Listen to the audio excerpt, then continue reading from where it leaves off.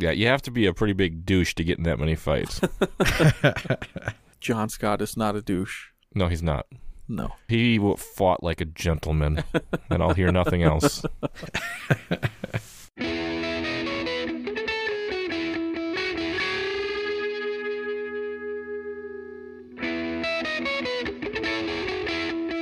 Tech Hockey Guide presents the Chasing MacNaughton podcast, covering the Michigan Tech Huskies and the WCHA with your host, Tim Brown, Rob Gilreath, and Dustin Lindstrom.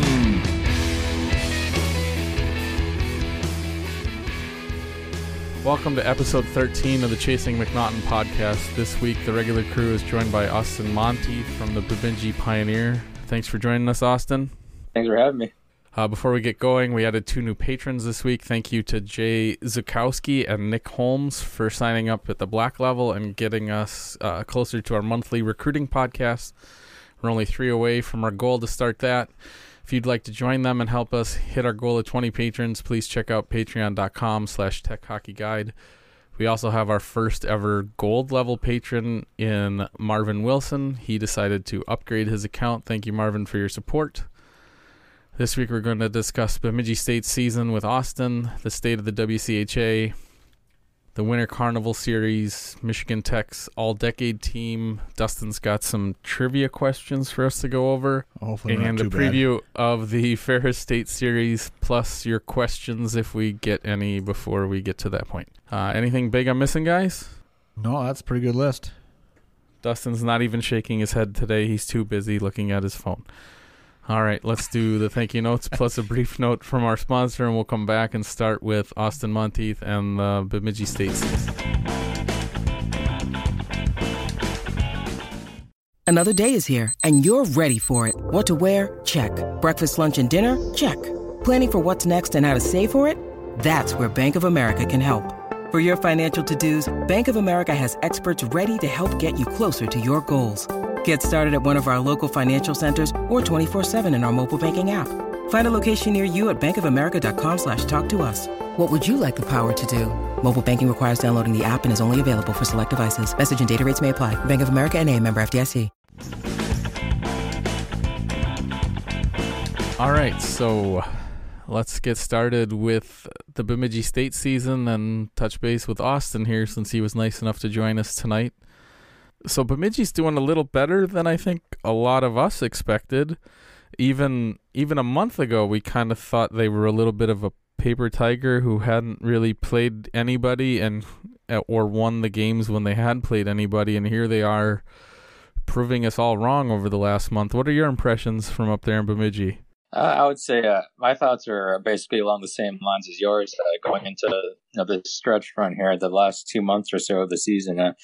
Going into mid-January, they had played a pretty weak schedule against other WCHA opponents. They had taken care of their business against some of those lesser foes, but I was just waiting to see how they do when they were up against some of the top-tier teams in the conference. And that scoring depth they have is really paid off for them. It hasn't let up at all, and we've seen the Beavers really charging head on through the first month of the new year now. Yeah, it's really too bad that they didn't get better results in non-conference. Otherwise, they probably would be in much better shape right now. But they really struggled in that part, especially with the way that the St. Cloud State series went. Yeah, they gave up a 4-goal lead in the third period of one of those St. Cloud games in the series opener, in the season opener in that series. That one's one they definitely want back and could come back to bite them now come the end of the season. Same thing with the Minnesota game and whatever the tournament is you guys have over there. You flip that and you guys are sitting above 12th in pairwise just playing on the CHN thing.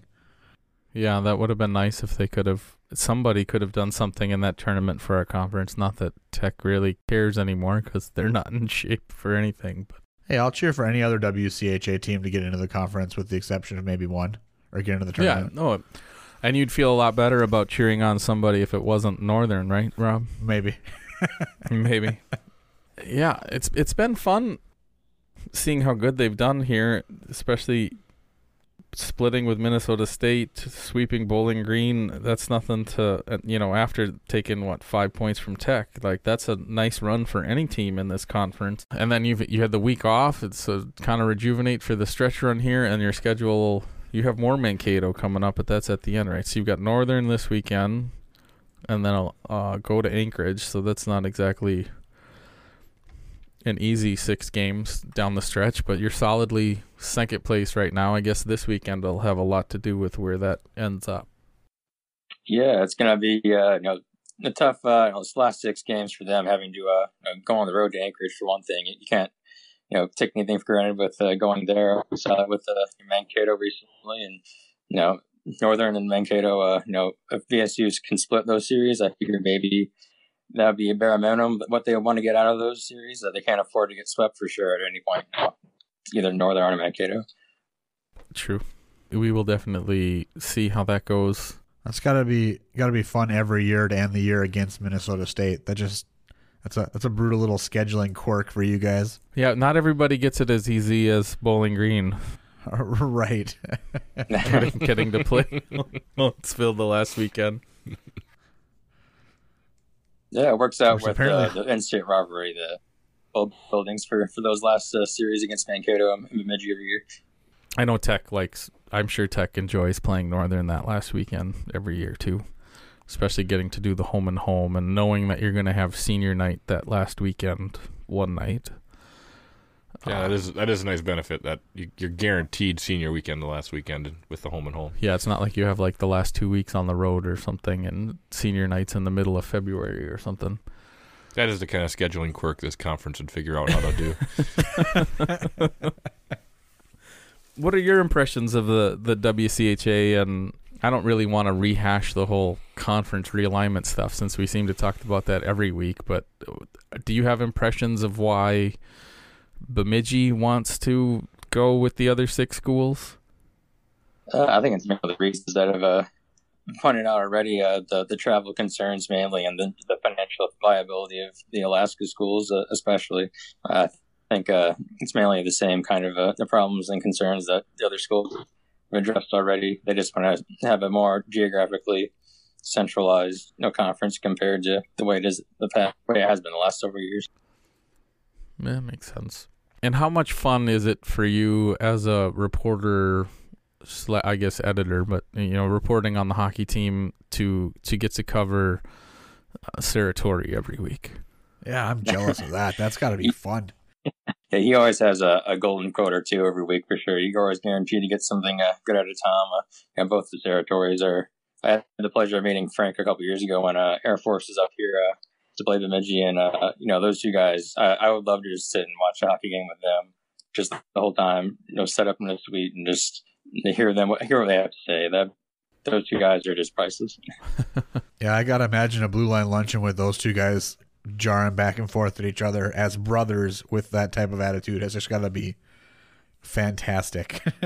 Yeah, I mean, I imagine the chemistry they could do. They could probably pull off having their own kind of coaches show where they have each other just phone in every week. I'd have listened to something like that. Yeah, I would definitely listen to the Saratori Hour if it was put out each week. That'd be on the podcast list for sure. Do you have any big surprises for you as far as where you thought the WCHA standings would be versus where they are now with 3 weeks to go? For BSU for one, I picked them to finish 4th in the league this season. I didn't expect the goal scoring to come on as strongly as it has. This is about the best season offensively that BSU's had in about a decade since their last NCAA tournament appearance. And so that's one surprise. I didn't expect them to be up there in second throughout most of the last 2/3 of the season now. Another surprise to me would be where Fairbanks is still hanging up there in a top 4 spot. Yeah, I think we both kind of agree on both. I think we all kind of agree on both of those, that we didn't really expect Alaska to be that high or Bemidji State to be where they are. Well, did anybody expect Bowling Green to be down where they are at this point either, too? I think that's kind of unexpected as well. I think that's a little bit more of a wild card because you don't really know how the new coach situation plays out. Sure. And I think they were, in some respects, counting on the former Tech player Gould to be eligible, and that didn't happen. So they've lost some of maybe their expected offense there. Did they want their defense to get worse? Well, they let him come there, so they knew they were getting that, right? I suppose. Dustin wants to know, what's your favorite pizza place in Bemidji? Yeah, I got to know. Dave's or Keith's? I go Dave's. I have to go Dave's, especially with the curling edge. With Pete Fenson and all, being the owner of Dave's Pizza. It's just we've just had a difficult experience of actually being able to get there when they're open, with being there for hockey the whole time. Although we kind of figured this year would have been the year to go get pizza after the game with the earlier Saturday start time. Mm-hmm. Yeah, I just wish they're open for lunch on Saturday. That would be perfect. Yeah, or late enough for dinner on Saturday. Yeah, one of the two. They do have a pretty tight hour. Maybe it has to do with Pete Fenson's curling. His curling duties he has to go to. Do you get out on the road and watch the team when they play elsewhere? Unfortunately, I don't really travel that much, except for when they're playing North Dakota. That's just a 2-hour drive down Highway 2, so that's an easy trip to make every season. I did go to the Mariucci Classic, though, back in December, so that was nice getting to have that experience of seeing all the different Minnesota teams there, minus Duluth, of course. So what are your impressions of Flow Hockey then, since I assume that's how you're following the team when you're not traveling? I mean, occasionally there's the problems with the random commercial break that pops up at inopportune times. I think this past weekend, with watching a women's game, I missed the shootout winning goal with when a commercial popped up when Ohio State beat the BC women. That sounds about right. Yeah. I actually, Rob, when I was trying to find that video to add to the liner notes last week, there was a segment where I'm pretty sure I hit fast forward, skip 30 seconds 4 or 8 times, and the whole time it was that let's hear some noise or let's get loud graphic for Huntsville for the whole. It was 4 minutes of nothing but that graphic because it was during an official review of a play. Sure. So yeah, that. It's those 4-minute stretches like that make you so annoyed when it pops up again for 20 seconds or 10 seconds because it was ungodly long how bad that was a couple different times. All I know is that if whoever is the person running the new WCHA would like a minimum set of video broadcast standards, I am more than willing to put in the time to write how a hockey broadcast should look and that they all have to be beholden to. Yeah, because there are several directors with air quotes around the league that just need to have their hands slapped every time they change cameras. Yeah. From Bemidji, what is your perception of Michigan Tech this season, Austin? I mean, I would say they're maybe a little bit down compared to where I would have thought they would have been at this point in the season. What's you guys' look on the team? What's it been lately? Do we need to go into that dark hole of the last month? Yeah, it's been tough because, Michigan Tech, after the Bemidji series, which, Bowling Green and Bemidji, they played back-to-back weekends after winning the GLI and then splitting with Arizona State in Arizona State, and then they come out and can't win a game against either of you guys. And then and a lot of the Tech fans, especially in our Discord chat, were very, very negative at that point, and I was like, look, settle down. We play Ferris, Huntsville, Lake State, Ferris the next 4 weeks. Oops. We've done very well against the bad teams in the conference. There's plenty of games left against them. We just need to win the games in front of us, and we should be in control of getting home ice. And then we proceed to split all 3 of those series. It's been a tough season as a fan because we talked about this a little bit last week where we were talking about how if the best team in the NHL played the worst team in the NHL, you'd be happy if you won 6 out of 8 times, probably, right? So how does that compare to and we've said it before, Huntsville plays 8 non-conference games, so that's 8 times for the rest of the country to lose to them, but we all get, as a conference, we play them 28 times. And yes, they've only won once until they beat Tech, but that doesn't mean they can't win any given night. and we have, 28 tries as a league to lose to them, and we look really bad because we lose to them a handful of times, whereas they win or they lose all of their non-conference games, and the same thing with Ferris this year and Anchorage. Like, it's not easy to beat those teams. It's just that, I don't know. You understand what I'm saying? Like, Tech is now what, 2, 4, or 3, 7. They're now 7-3 against the bottom 4 in the league. I was going to try to refute your NHL best team playing the worst team argument. Okay. It just so happens I looked and the Red Wings beat the Bruins last night. So, your point is well taken. You don't play 10 times, but yeah, like the teams that are not great in the NHL are still going to beat the best teams every once in a while. And that's what happened. Yeah, and it literally happened yesterday. The Red Wings are the worst team in the league, and the Bruins are the best. And I think I saw something where, like, I thought I saw something, and it must have been spurred yesterday because they beat the Bruins, where, like, the Red Wings have beaten the Bruins a bunch of times in the last couple of years or something, even though they haven't been very good. Yeah, the Red Wings are awful. Yeah. So, Austin, what's your favorite place to go eat in Bemidji or near Bemidji?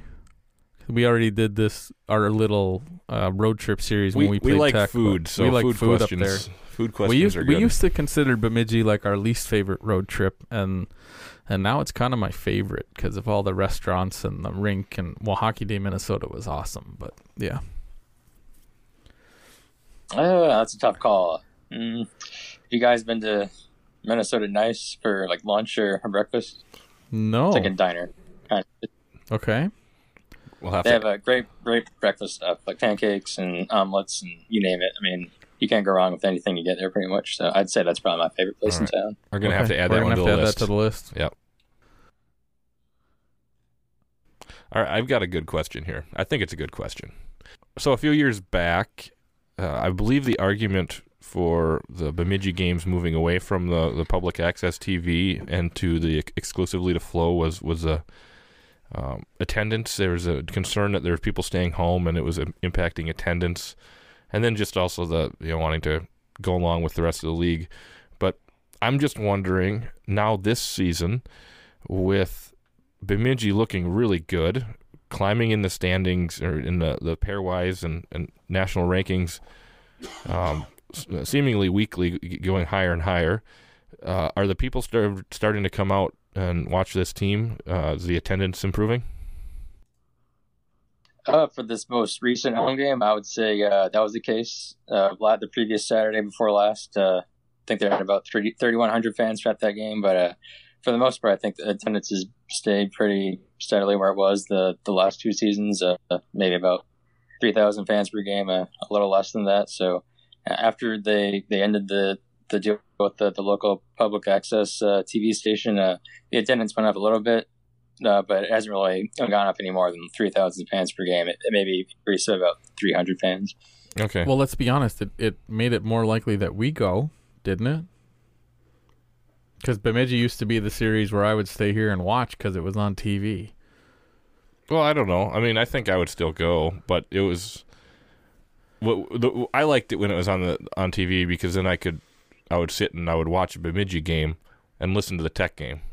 Is what I would normally do. Yeah, that was always I do nice. miss having the Bemidji game on there because I think it was better quality. Not that I still think Bemidji's one of the better broadcasts in the league. The broadcast that was on TV was a perfectly fine college hockey broadcast. There was nothing wrong with it. It was high quality. Public access was great. Yeah, it was great. It was. Yeah.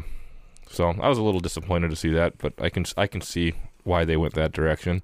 Hopefully the rest of the year people come out because that team looks like they're legit, and people at Bemidji should definitely go check them out. So hopefully it improves. They definitely seem like one of the 2 or 3 teams that could actually knock off Minnesota State and make this a 2-bid team or league this year. Yeah, and they've proven that they can knock off Minnesota State. Yeah, thanks for joining us, Austin. We appreciate you coming on. Yeah, thanks, Mike. Yeah, well, thanks for having me. So let's recap the Winter Carnival Series, kind of talk about Michigan Tech. We're going to try and hold this to 20 minutes. Is that what you said? 19 20 minutes? minutes before editing, so we're going to see. All right. We're going to judge you on your editing skills. So it'll end up being a 22-minute segment? No. Oh, shoot, where'd those extra 2 minutes come from? From us talking over each other and me cleaning it up later.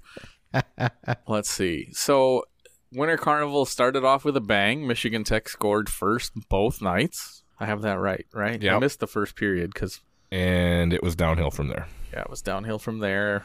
And every time Tech... Yeah, so you scored the first goal 5.5 minutes into the first period, then proceed to give up a goal 2 minutes later, 4 minutes after that, and 2 more minutes after that to go down 3-1 after the first. And then they scored the first goal of the second period to get back within 1, and then proceed to give up 2 more goals in the second period to fall behind 5-2.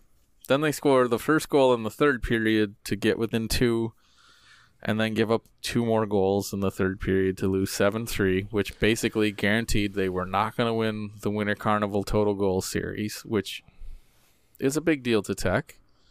And, you know, despite the fact that the shots pretty much favored Michigan, Tech won every period on shots, 14-11 in the first, 16-9 in the second, 12-10 in the third. I don't know scoring chances or anything like that.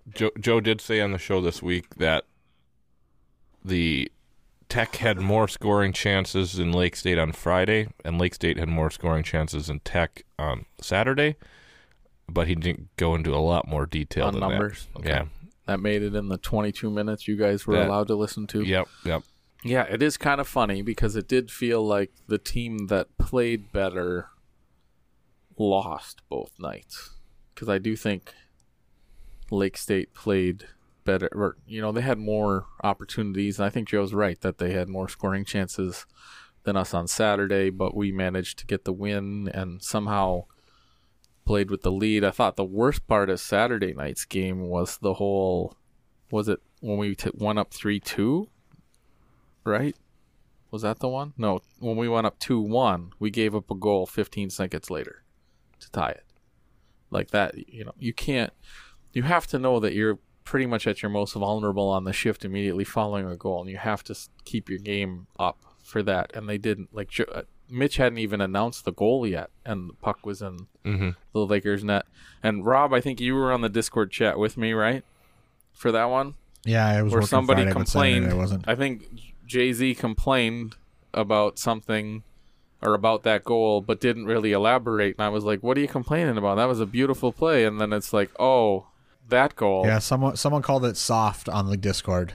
Yeah, and I thought he was calling the goal Tech scored soft or something about that soft, and I was like, "What are you talking about?" Yeah, we hadn't even yet seen it. No, I don't even know if puck had dropped yet. Like, it was, you know, we're that far behind because it was that quick. So it was definitely frustrating to have that energy sapped out, despite the effort that Tech put in to keep pushing back, and then to give up the goal with 45 seconds left. That was crushing, but it was nice to see that they found a way to get the goal in NCAA overtime to get the full 3 points. I will say the 4 goals that were scored on Saturday night, they were pretty goals. When we get that rolling, it seems to kind of snowball a little bit. You get a couple of those pretty goals like that, and suddenly we're scoring goals. It is kind of odd that we finally scored goals. Like, I think Dustin, we talked a little bit on the Slack chat about offense, right? And you're like, because I made a joke about how maybe Robbie Baydoun getting the start on Saturday night after not being played for so long, he could take the goaltending job and basically turn into Packy Munson from 2 years ago and just ride this team to the playoff championship or something. And he's like, well, you're not going to do that. Like, Robbie, no matter how good Robbie is, we need to score. But we scored 7 goals on the weekend. So if Tech does that most weekends, they're going to do well if their defense is playing like it has previously. I believe my exact quote was, Patrick Waugh couldn't go on that kind of run with this offense. But you're right, they did score more this weekend. Yeah, they did score 7, and you wonder, was it I don't know enough about the X's and O's to know the answer to this, but was it a schematic change that opened up the offense that allowed more defense, or was it just mistakes that allowed somewhat easy goals? Because it did seem like, the Lakers got some bounces because they had a couple goals that were, specifically, I know the 7th goal on Friday night was a shot from the point in the corner that deflected off somebody and went in, and it's you don't normally score from there, and it wasn't I think it went off a Tech player. It wasn't like it was an offensive skill where he's just tipping it and that's what he's trying to do. And there seemed like there was a couple goals like that this weekend where you don't expect to give up that goal, and it just kind of happens. And I know Joe wasn't happy with the goaltending, or felt he needed to spark the team with, pulling Jerusik, and that created a little bit of drama that I missed. Did you see that, Rob? Was that on the broadcast? No, Friday was the night I couldn't watch. I was working all Friday night, so I got done with my cutover, looked at my phone, and was very sad. Yeah. And whatever night, it was Saturday night that the stats were not updating on College Hockey News, so I was kind of, because I missed, I think, most of the first period because my daughter and I went to go see Sleeping Beauty in the theater, and that was early enough that when it was done, Tech had already started, and I was like, well, that's kind of odd. I was like, well, I haven't been dinged for a goal yet, so maybe that's a good thing that it's still 0-0. And then I turned the broadcast on as we're leaving, get in the car, and Tech's up 1-0 from a goal 45 seconds in, and I'm like, how come I didn't get dinged? And then I tweeted out, and I think Calvin responded to tell me that they were having issues in the rink, that it wasn't working with that stat tracking. And then it started working, I think, in the middle of the second or something. So I don't think the weekend went the way we wanted it to, but Joe had some interesting things to say about it on the show. I thought, kind of reading between the lines, he didn't call out any players, but you could tell at a few different points that there were some players on the team that he was not happy with. I thought that he handled it fairly well on the show, by not calling anybody out, not making it worse, and not too detailed that it's obvious. So, I mean, with a lot of research, like you said, before we started recording, you were kind of looking at the plus minus to see who was out on the ice. Yeah, and you can look at plus minus and if you see that the same guy's out on the ice for 3 goals, and yeah, it's not that difficult to figure out that the coach is probably not going to be happy about that, but. You get the sense, listening to some of it, that there's some sort of friction going on. I think there's definitely players that just from, not even just this week, previous shows too, that there's some players that aren't meeting Joe's expectations in one way or another, maybe several ways. Right. And it doesn't seem like it's getting better. No, it doesn't. And I touched base with a couple people I know up in Houghton, and one of them was very clear to me that he doesn't really look at this as obviously Joe's the coach, so it comes down to Joe, but at the same time he's basically said Joe's appeared to try everything in his playbook to motivate these guys, and it's just not getting through for whatever reason, whether it's playing time or ice time or benching them or yelling at them. I think Jay-Z made some comment about hearing somewhere that after Friday night's game, Joe didn't yell at him. He basically didn't say boo, and they were kind of spooked by that because it's not normal, right? But sometimes you need to change up normal because they tune it out, and maybe that helped, but at the same time, it's not like they played a great game Saturday, but they found a way to win. I did feel like Saturday was better from a perspective of they were more physical. They didn't take as much crap, but at the same time, it still feels like I do think Joe's right that and maybe you missed this segment, but he talked a lot. He talks a lot regularly about hard ice and all that stuff, and it does seem like there's a little bit of an edge missing from this team where they're a little too, it feels like they're trying to play no check hockey sometimes instead of hitting that guy in the corner. And maybe it's they're a little afraid of taking the penalty, but with how and who knows, like sometimes you have that problem, especially with refs in the WCHA, where you feel like, yeah, maybe they're letting the Lakers get away with this, but as soon as we do it, they're going to call something. But I kind of felt like the way that game was refereed, or the games this weekend were refereed, period, that maybe they should have been a little more physical than they were, pushed back a little bit more when some of their guys were getting pushed around, and it felt like they like, I guess the way I watched the game this weekend after talking to some people up there, that maybe I understand why Joe wants a guy like Tanner Edwards, because he feels like he needs somebody with that edge that's going to defend his teammates and maybe play on that edge that other teams would call dirty. And Joe specifically said during the show, and I don't know if it made it in the 22-minute segment that got published online, that he did not think the Lakers played dirty. He thought they were playing physical and they were playing on that line, but he didn't really think they were crossing it. But I don't think I think that's probably what's happened in the last month and a half, is other teams have realized that the way to take Tech out of their game is to be physical, because they're not going to get pushed back necessarily as much as you might expect.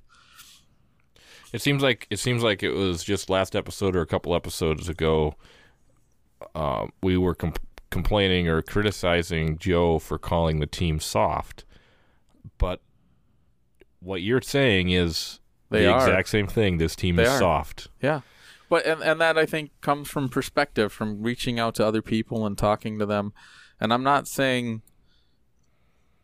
I've kind of moved my feeling on it to being, there's just something off with this team, and I can't put my finger on why it's happening, but I do think they're soft to some extent, that they're just not. I don't know what it is, that they can't find that gear, they can't find that edge to play on. And maybe it's something like Donahue, for example, struggled early on. I feel like he has that edge, but early on he struggled with not crossing that line because he took that dirty hit, right? I don't forget what game that was, but that was after we started the podcast, right? Where he cross-checked that guy basically in the head, wasn't it? Yep. And basically lost us.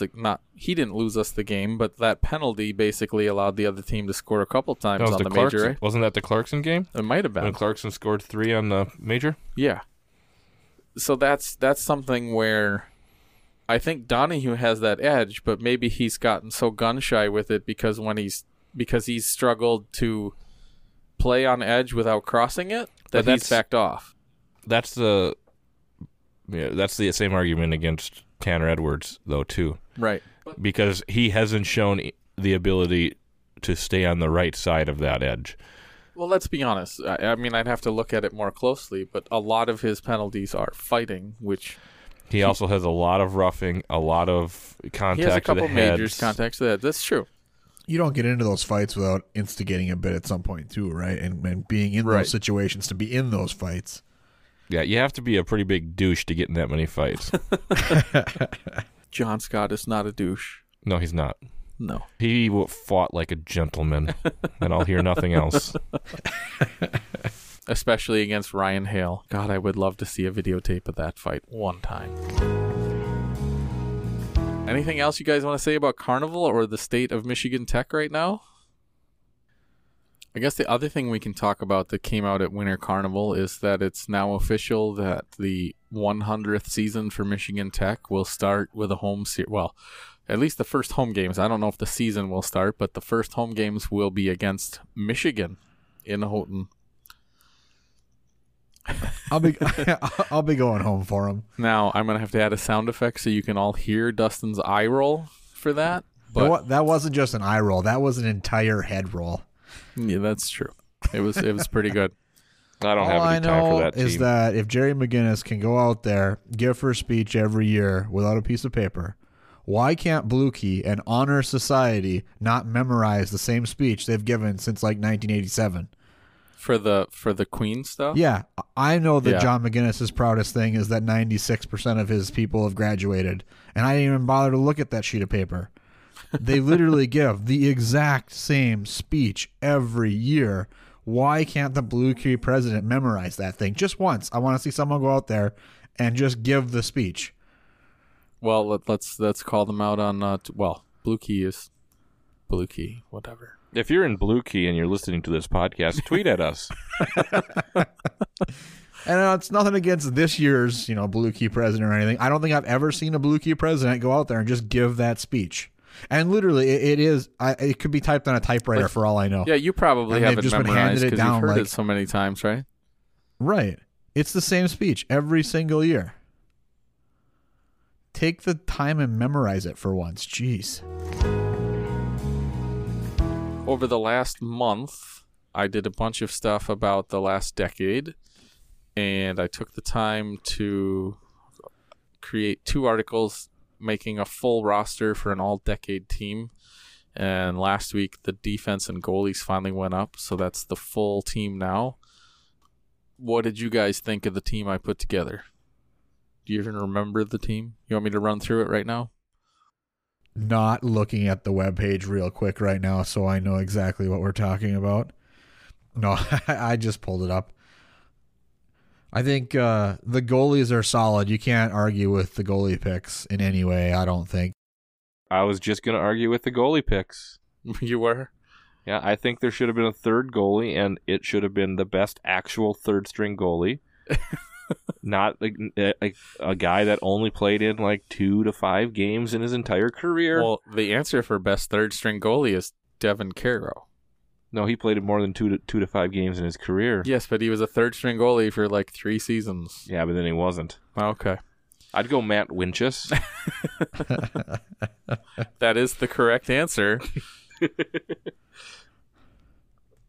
He is the best third-string goalie we had, I guess, if you don't count Caro, because it's him or Kramer, and it's not Kramer. I mean, Caro was a borderline starter. I mean, he was pretty much a split-time starter his senior year. So Sure, but he played in 3 seasons, but he was here for 5 years. are we sure that it was the same Caro? It's not a Pietola. You can't confuse them that easily. Right. As I understand it, there's We still got to a the lot point of. where we're so confusing with Pietolas. We have a Pietola for a play-by-play announcer half the time now. Yeah, that's true. He was a player back when Misfits started. Yep. But yeah, honestly, one of the harder things for me on the whole list, probably the hardest pick on the whole list, was what to do for the number 2 goalie. With beef. Because Jamie Phillips was the obvious choice. And at one point, I had Matt Drusik there. At another point, I had Angus Redmond there. But I had a really, really hard time giving anybody that was one and done any credit on our team. I think when I did a poll, Jujhar Khaira won his poll, but I didn't put him on the team because I couldn't put a kid that left after 1 year on the team. And his numbers were okay his freshman year, but they weren't if you came out and did what Jack Eichel did his freshman year, sure, put him on the team. But he had 4 goals and yeah, six goals, 19 assists. His points per game total is pretty awesome. He had the top 7 best career as far as points per game. But you have to. But you can't extrapolate that because No. it goes up and down over a career. How is he going to do when he's not playing on the third line? He's going to. I mean, I think he would have done great, and I can't even imagine how good our team would have been because he would have been a senior on the team that made the NCAA tournament. Can you imagine adding him to that team? Yeah, his puck control and the way he was able to body people off as a freshman before he even had a chance to, develop and get a little bit bigger in the NCAA. Yeah. Yeah, I guess my point is I agree with your rationale there, Tim. I think if you're going to put a one and done player on a team like this, they need to blow you away with their numbers in that first year. And that's kind of where Angus Redmond was, but I was still close. couldn't do it. He was close. I wouldn't be surprised if some of the reason Kara won that poll is because people weren't thinking about it the same way I was. They're thinking about the fact that he's in the NHL right now. He made it. Like, he did well after Tech, whereas Redmond has not. So you can add that to part of the reason that he probably won his poll. But, it was a hard thing to do because you've got Josh Robinson and Kevin Janot played a lot, but they did not win a lot. They're basically the end of the Russell era, the start of the Pearson era. Robinson gets bonus points, though, for going golfing with us in that tournament. He does. That was fun. I wish they still did that tournament, but the Highland family has moved away, so they don't do it anymore. That's too bad. Yeah. Let's talk about forwards. Forwards. All-decade forwards. So one of the harder things I had to do was try and figure out, without digging through a bajillion box scores, where these guys should line up. Blake Pietila probably spent more time at center throughout his career, but I lined him up at left wing just because he's pretty much good anywhere as a forward, and I needed more left wings, really, because we had a lot of depth at center, honestly. But it's hard to go wrong with the starting lineup, that a top line of Blake Pietila, Tanner Kero, and Alex Patan. Yeah. I'm glad to see Carroll made the team. You're funny. I mean, we had, I think I pointed this out in the article, where we had actually 5 guys that hit the century mark in that decade. And I think when I did the research, there was only 3 guys in the aughts that did it. And that was Murphy, Connor, and Engelhart, I think, are the only ones. And Engelhart was right at the very beginning. He didn't play all 4 in the aughts, right? No, he was part of the night. Late 90s. It wasn't like in a specific decade. I was just looking back. Like he graduated in that time frame. Yeah, there's as many players in this decade that hit the century mark as did in like the 90s and 2000s. Yeah, there were a lot of awful players that played for Tech at that time. And there was a lot of not scoring going on, but there was a lot of getting scored on. Yeah.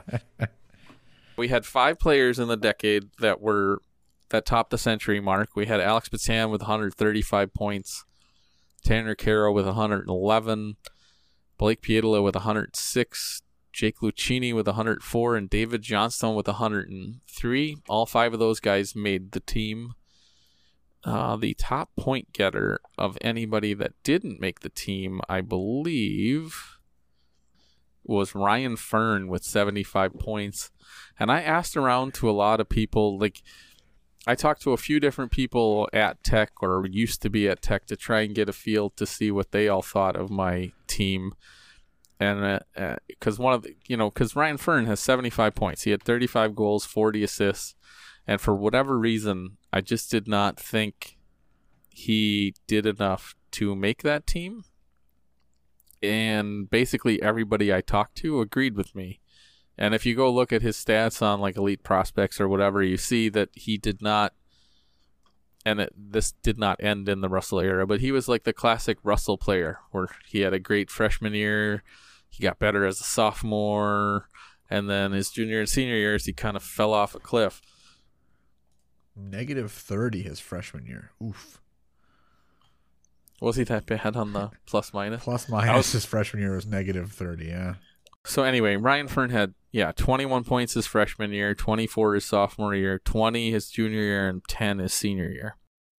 And I think Dustin and I, way back when he came, were all excited because he played at Hill Murray, good prospect, put up great numbers at Green Bay in the USHL, and then he kind of just sputtered and never really found his effectiveness for Tech. And I don't think he was really somebody that Mel really got out of what he was probably hoping, but he was a Russell recruit. And here we are talking about the all-decade team, and I found a way to go negative with that too. But I guess, you all, well, not all of you, but most of you probably read the article, saw the team, and it's all focused on the players that did make it. So kind of a little different tack here was to kind of talk about who didn't. And you go to defense, and it was pretty obvious to me who should make the team and who should, like, that was probably the easiest position to do. I don't know what you guys thought of that. Like, can you think of a name? Like, is there a single name that comes to mind that I should have put on the team that I didn't? I don't think so. No, I think the extra skater gave you the perfect opportunity to put Leibinger in there. You know, given that he was DN forward, he fits perfectly for that, you know, spot. Yeah, I couldn't have asked for a better player to put in that position with his flexibility to play elsewhere. And basically there are 4 other guys that you could consider for the team, but I just don't think they meet the hurdle compared to the other 6, and that's our 7 if you count Leibinger. That's Burks, Dane Burks, Seamus Donahue, Riley Sweeney, and Darren Cousins.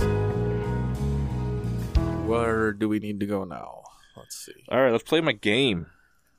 All right, game night. All right, I'll everybody. find some cool music to lay over this. Yeah. All right, go for it, Dustin. All right, everybody. This is something that we might be doing as a reoccurring thing. And since everybody's really sad because the results aren't what we want, we're going to have fun and play a game today. It's going to be a trivia type game. And while I have both of you still here, because at some point we're going to have to cut Rob off so he doesn't hear Tim's answers. Jeez. The way that this is going to work is I have 3 lists of their teams and players. Do I need pen and paper? No. And I'm going to give you 1 minute to name as many on the list as you can. There are 11 in this category. Okay. Name the players currently on Michigan Tech's roster that hail from the state of Michigan. Crespi, Datama, Pietola. Why am I drawing a blank on the Killinen? How many I have? You have 5. Why am I drawing blanks on this? I should be better at this. That's what makes it fun. Yeah, it is. Well, the hardest part is that, you just go down the roster otherwise, wouldn't you? Anyway. Because I'm struggling, because most of the guys that are coming to mind are Wisconsin kids. Like, Bliss is from Wisconsin. Right. Brossman is too. 10 seconds left. Who else am I missing? I got Crespi. Misiak? That's it, just in time. Okay. So you got 6. All right. I'm pretty proud of that. All right, Rob. Can you hear us? Yep. All right. Here we go. Okay, Rob. There are 11 in this category. This one is Michigan Tech specific. Name the players on currently on Michigan Tech's roster that hail from the state of Michigan. From Michigan? The Pietola brothers, to get 2 right away just for doing that.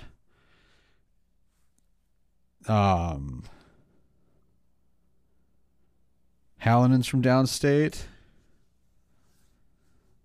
Incorrect. You're done. Oh, no, he's Delano, isn't he? Shoot. Yep. I was just going with the Finnish-sounding names. Son of a gun. All right. The whole list is Chris Leip, Brendan Datama, Tommy Peratino, Jake Crespi, Logan Pietola, Justin Misiak, Todd Killinen, Raymond Bryce, Marcus Russell, Blake Pietola, and Robbie Baydoun. I feel the dumbest about not getting Bryce. I'm Yeah, glad, Bryce should I'm have glad been- we both missed that one then. but I got Killinen, Misiak, Crespi, Yep. and the Pietola brothers. And you got Datama, too. Oh, and Datama. Yeah. Yep. So I did pretty good. Yep. Tim won round 2. I'm All not right. surprised I'm getting trounced here. You got one more? Yeah, one more. Last All right. category. Goodbye, Rob. Go. All right. There are 8 in this category. Okay. This is also Michigan Tech specific. Okay. Name the former Michigan Tech players that have played in the NHL and are still active players. These are players that are currently in the AHL and the NHL.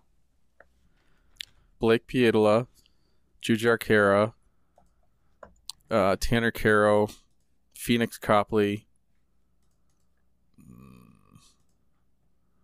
Can't get one wrong. They're currently in top 2 division pro hockey in the U.S. Yes. Or Canada. And have played an NHL game. Mitch Reinke, Matt Roy. How many I got? 6? You have 6. And there's 2 left. 2 left. I don't think he's high enough. He's definitely not high enough. How much time I got left? 20 seconds. I'll take a guess that Dane Burks is high enough. Nope. Okay. That I was kind of out of ideas there. So All right. All right, Rob, last question. I feel bad each time you take a while and then it doesn't come back for a while. I know I'm going to not be able Well, to he do takes his whatever. time. I take my full minute. Yeah. Oh, sure. And then Yeah. once I start getting stumped, then I take my time to like, all right, I'll take a guess now because I have time. Okay. 8 of them in this category, Rob. Name the former Michigan Tech players that have played in the NHL and are still active players. These players are currently in the AHL or the NHL. Okay, so we're talking players that are still active in either of those two? Yes. Okay. And played in the NHL And at have some played point. in at least one NHL game. And I have played in at least one NHL game. Okay. Yes. Jujhar Khaira. Roy.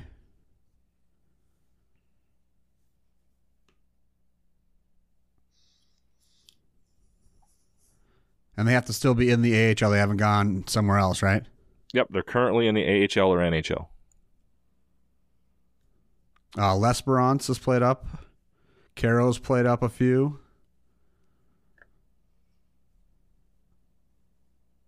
Pietl has played up a couple, I think, right? Still going. 10 seconds. I feel like I'm missing some defensemen. Time. Yep. You got one I didn't, though. You got L'Esperance. Yeah, so Tim got 6 and Rob got 5. Ooh, I win again. So next time Both of you missed Chris Connor. Shoot. He's been in the AHL for so damn long, I forgot. He's still playing. Yeah, you're right. That's it. So that's the one we missed, Chris Connor. Who else did I miss then? You missed Mitch Reinke and Phoenix Copley.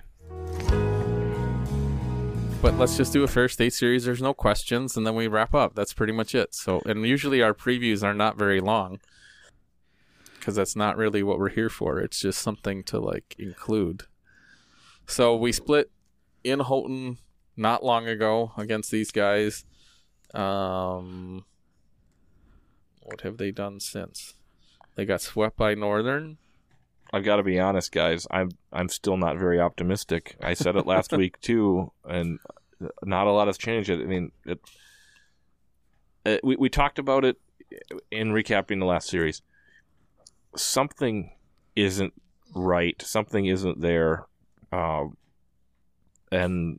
who knows what it was going to take to fix it. I mean.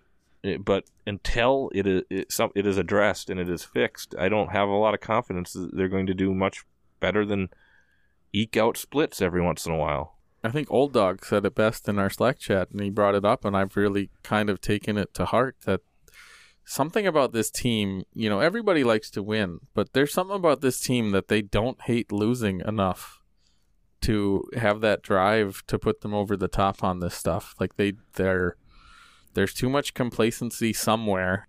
I don't know what's causing it. I don't really know if it's like it does land at the feet of the coach that he's not getting that, but I ultimately don't really know if it's his fault or if there's just something off with this team. And maybe it goes back to things like Ray Bryce not playing every game as captain, that there's just weird things where they've tuned him out because he's done some interesting things over the last couple of years. But he needs to win more games here. And, you know, you've been scared that, like, after Friday night that they're not going to win again, and then they find a way to win Saturday. You know, obviously anything can happen in a rivalry game, but they don't beat Ferris one time. I don't know how they can come home or go home and home with Northern and get a win. I mean, obviously they can, but there's no reason they shouldn't be getting points at Ferris this year. Like, I wouldn't say that 4 years ago, but well, I would, because you don't expect to ever get swept. The goal is to split on the road. But against a team like Ferris, in the situation they're in, there's zero reason for us to get swept down there. Well, I just hope that Datama doesn't get a concussion when he hits his head on the rafters. Did you guys hear that question on the show today? Or did that get cut out? Where the guy asked if you could actually go like Hoosier style on the rink down there and measure it to see if it's actually 200 feet? No, I did not hear that. I don't think I think that was cut. Did that get cut? So that Yeah. was one of my favorite questions, where the guy was like, can you actually go down to the rink before the practice and take a tape measure and measure it out and see if it actually is NHL size or not? And Joe was kind of laughing about it. And I found it kind of funny, because it would be kind of interesting for somebody to actually try and go verify whether or not it actually is that big. Because Can't you use the measurement app on your iPhone somehow and do that? oh, maybe, I don't know. You think? I don't know. It looks like you can walk from side to side or from end to end, looking at the pictures I've seen. So maybe I can give that a shot on next week. Are you going? Yeah, my brother and I are going to drive over. Okay. We're gonna call it Chasing McNaughton Podcast Investigates. I think that's enough talk about that series. What do you guys think is going to happen in that series? I'm really struggling to be optimistic and say we get our crap together, because that's what I said last week. And I said that about Carnival weekend even. Come and to the it didn't dark happen. side. So, and I'm going in person, so I really don't want to go full Dustin and say we get swept. But I don't know. I think we get a split. I'm going to go with the split as well. Until I see it, I don't have faith that they can put together enough good hockey to win 2 games. I'm gonna say Ferris wins 1, and an NCAA tie with Tech winning in super time. That'd be a first You just this year. want to force me to sit through one of those crap periods of stuff. Yep, you got me. Let's see. We actually have 2 good series in the rest of the league to talk about this weekend. Bemidji State is at Northern. Bowling Green is at Alaska. And then, we could always talk about the last non-conference series of the year, Alaska Anchorage traveling to Arizona. Watch them go in and pairwise bomb them. Yeah. So what do you guys think of Bemidji State at Northern? This is kind of the last shot for Northern to get their chance at the number 2 spot. They've got to basically sweep to have a shot at 2. This should be a pretty good series, I think. Pretty even, I and think it's in so. Northern. Like, I think Northern's also got pairwise implications, right? And they're ahead of Bemidji and pairwise right now, aren't they? No, Bemidji's These are all the both- way up to 17th now. Are they now? Okay. And so Northern's it's important 19. not just for league Yeah, standings, Bemidji's in the range where they could get 2 an at-large.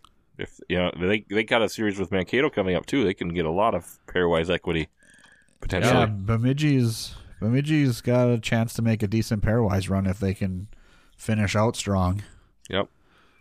I'm going to go first, and I am going to say straight up split. I think it's going to be a really good series, and it's going to end up pretty even, and I think split is the way to go. Rob? Where are those games at? They're in Marquette. They're in Marquette, aren't they? Yeah. Yeah, I think. And as much as I'd love to see Bemidji win too, just to see them finish strong for the chance of getting a second non-auto bid in, because that's the only way I think it's going to happen, right? We don't give enough pairwise equity to to Northern coming against us. So I'd like to see Bemidji sweep, and I'm just going to ask for it because that's what I want. Okay. So I just did the pairwise calculator. If Bemidji State sweeps, in the abstract of those being the only games that happen, Bemidji climbs all the way to 12. Yeah, go Bemidji, go Beavers. And if Northern sweeps, Northern only goes to 17 and Bemidji falls to 22. So, yeah. For WCHA's sakes, I say go Beavers. So you called And because you called I struggle you to- called the split as well? I want a Beaver sweep. Beaver sweep. Well, then I'll just have fun, and I'm going to go with the Northern sweep since they're at home, and we'll cover all three, and then, I can always be completely, totally wrong. Now, the other series is Bowling Green at Alaska, and this kind of has some implications, obviously very limited ones, because Michigan Tech needs to actually sweep for it to matter, but this series has implications on where Tech finishes in many respects, because if either team sweeps, if Alaska sweeps, it basically makes it a lot easier for Tech to finish fifth. Not that we necessarily want to, but if something like Northern getting swept by Bemidji State, there's always the possibility that we finish fifth and Northern finishes fourth and Alaska actually finishes third. So the Bowling Green Alaska series is really one of the bigger series to help determine the 4, 5, 6 standings. So what do you guys think? I don't think there's any. I mean, a sweep either way there is not good for us, really, right? Well, a sweep either way is. I mean, if Bowling Green sweep, it's really not, because Bowling Green doesn't play anybody else after this, so that basically guarantees they're jumping us. In my eyes, anyway, because I think Bowling Green has. Hey, not everybody can split with Huntsville.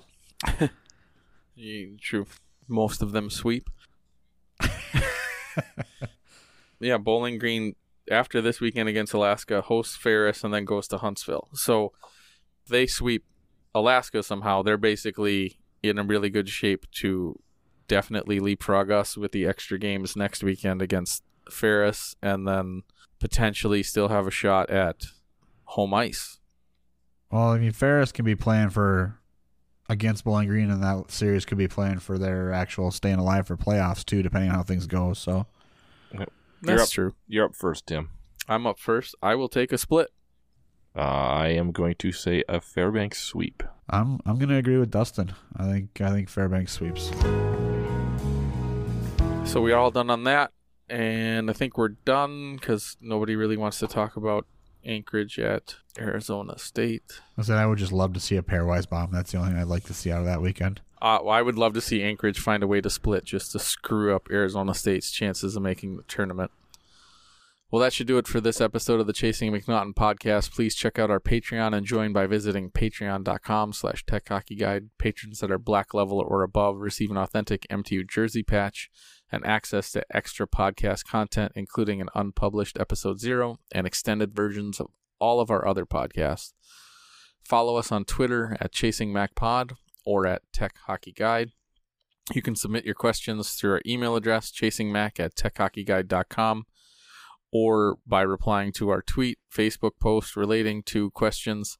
Don't forget to subscribe to the podcast on Apple, Google, Spotify, or wherever you get your podcasts. If you can't find the podcast on your site of choice, please let us know and we'll make it happen.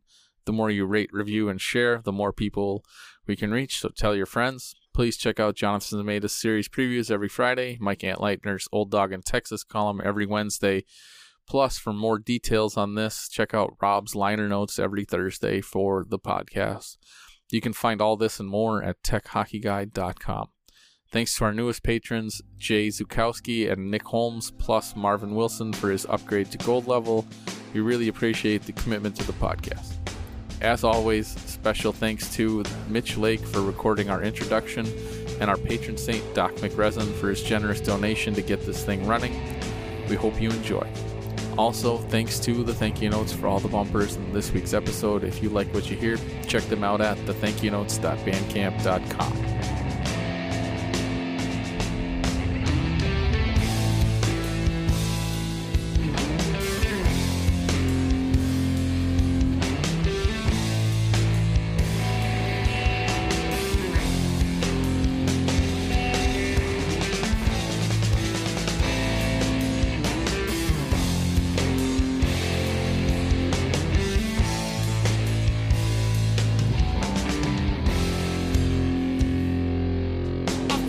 must be better than this. The blood, the sweat, and the tears. The love, remember to get the flood beginning to slip between the fingers of the one who never had a chance. 20-something-year-old renegade working with his hands, living to be the man, giving into the plan. Sniff the 50-hour work week like a gram, drunken in dismay.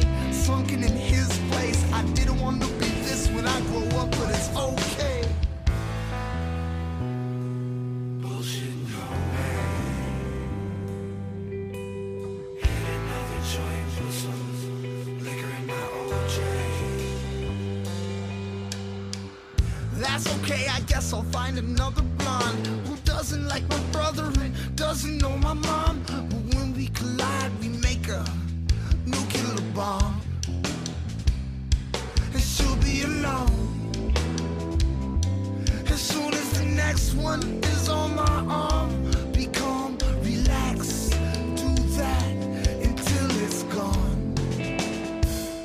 So basically, what you're telling me is backwards, smackwards. On the block daily, on the backhand. That man seen a bar thing, guitar string. Plays that song in my head all day. So fa la la, bring it on, sing the song. Stop telling me it's backwards, smackwards. On the block daily, on the backhand. That man seen a bar thing, guitar string in my head all day.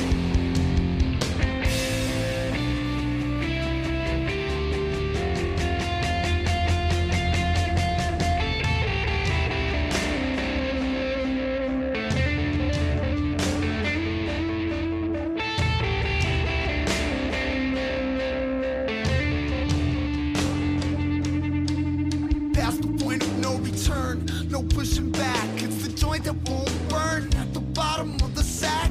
It's the lack of influence that you put up on the scene. It's the cuts, the bruises, the pins, the gangrene. It's the neosporin applied to the laceration. It's the stress, the setbacks, the midday masturbation, castration of applications brought forth. Well, it's up south, it's down north, of course. It's everything you're not, it's not you, 'cause you're not hip-hop. So stop, relax, do that till it's gone. So basic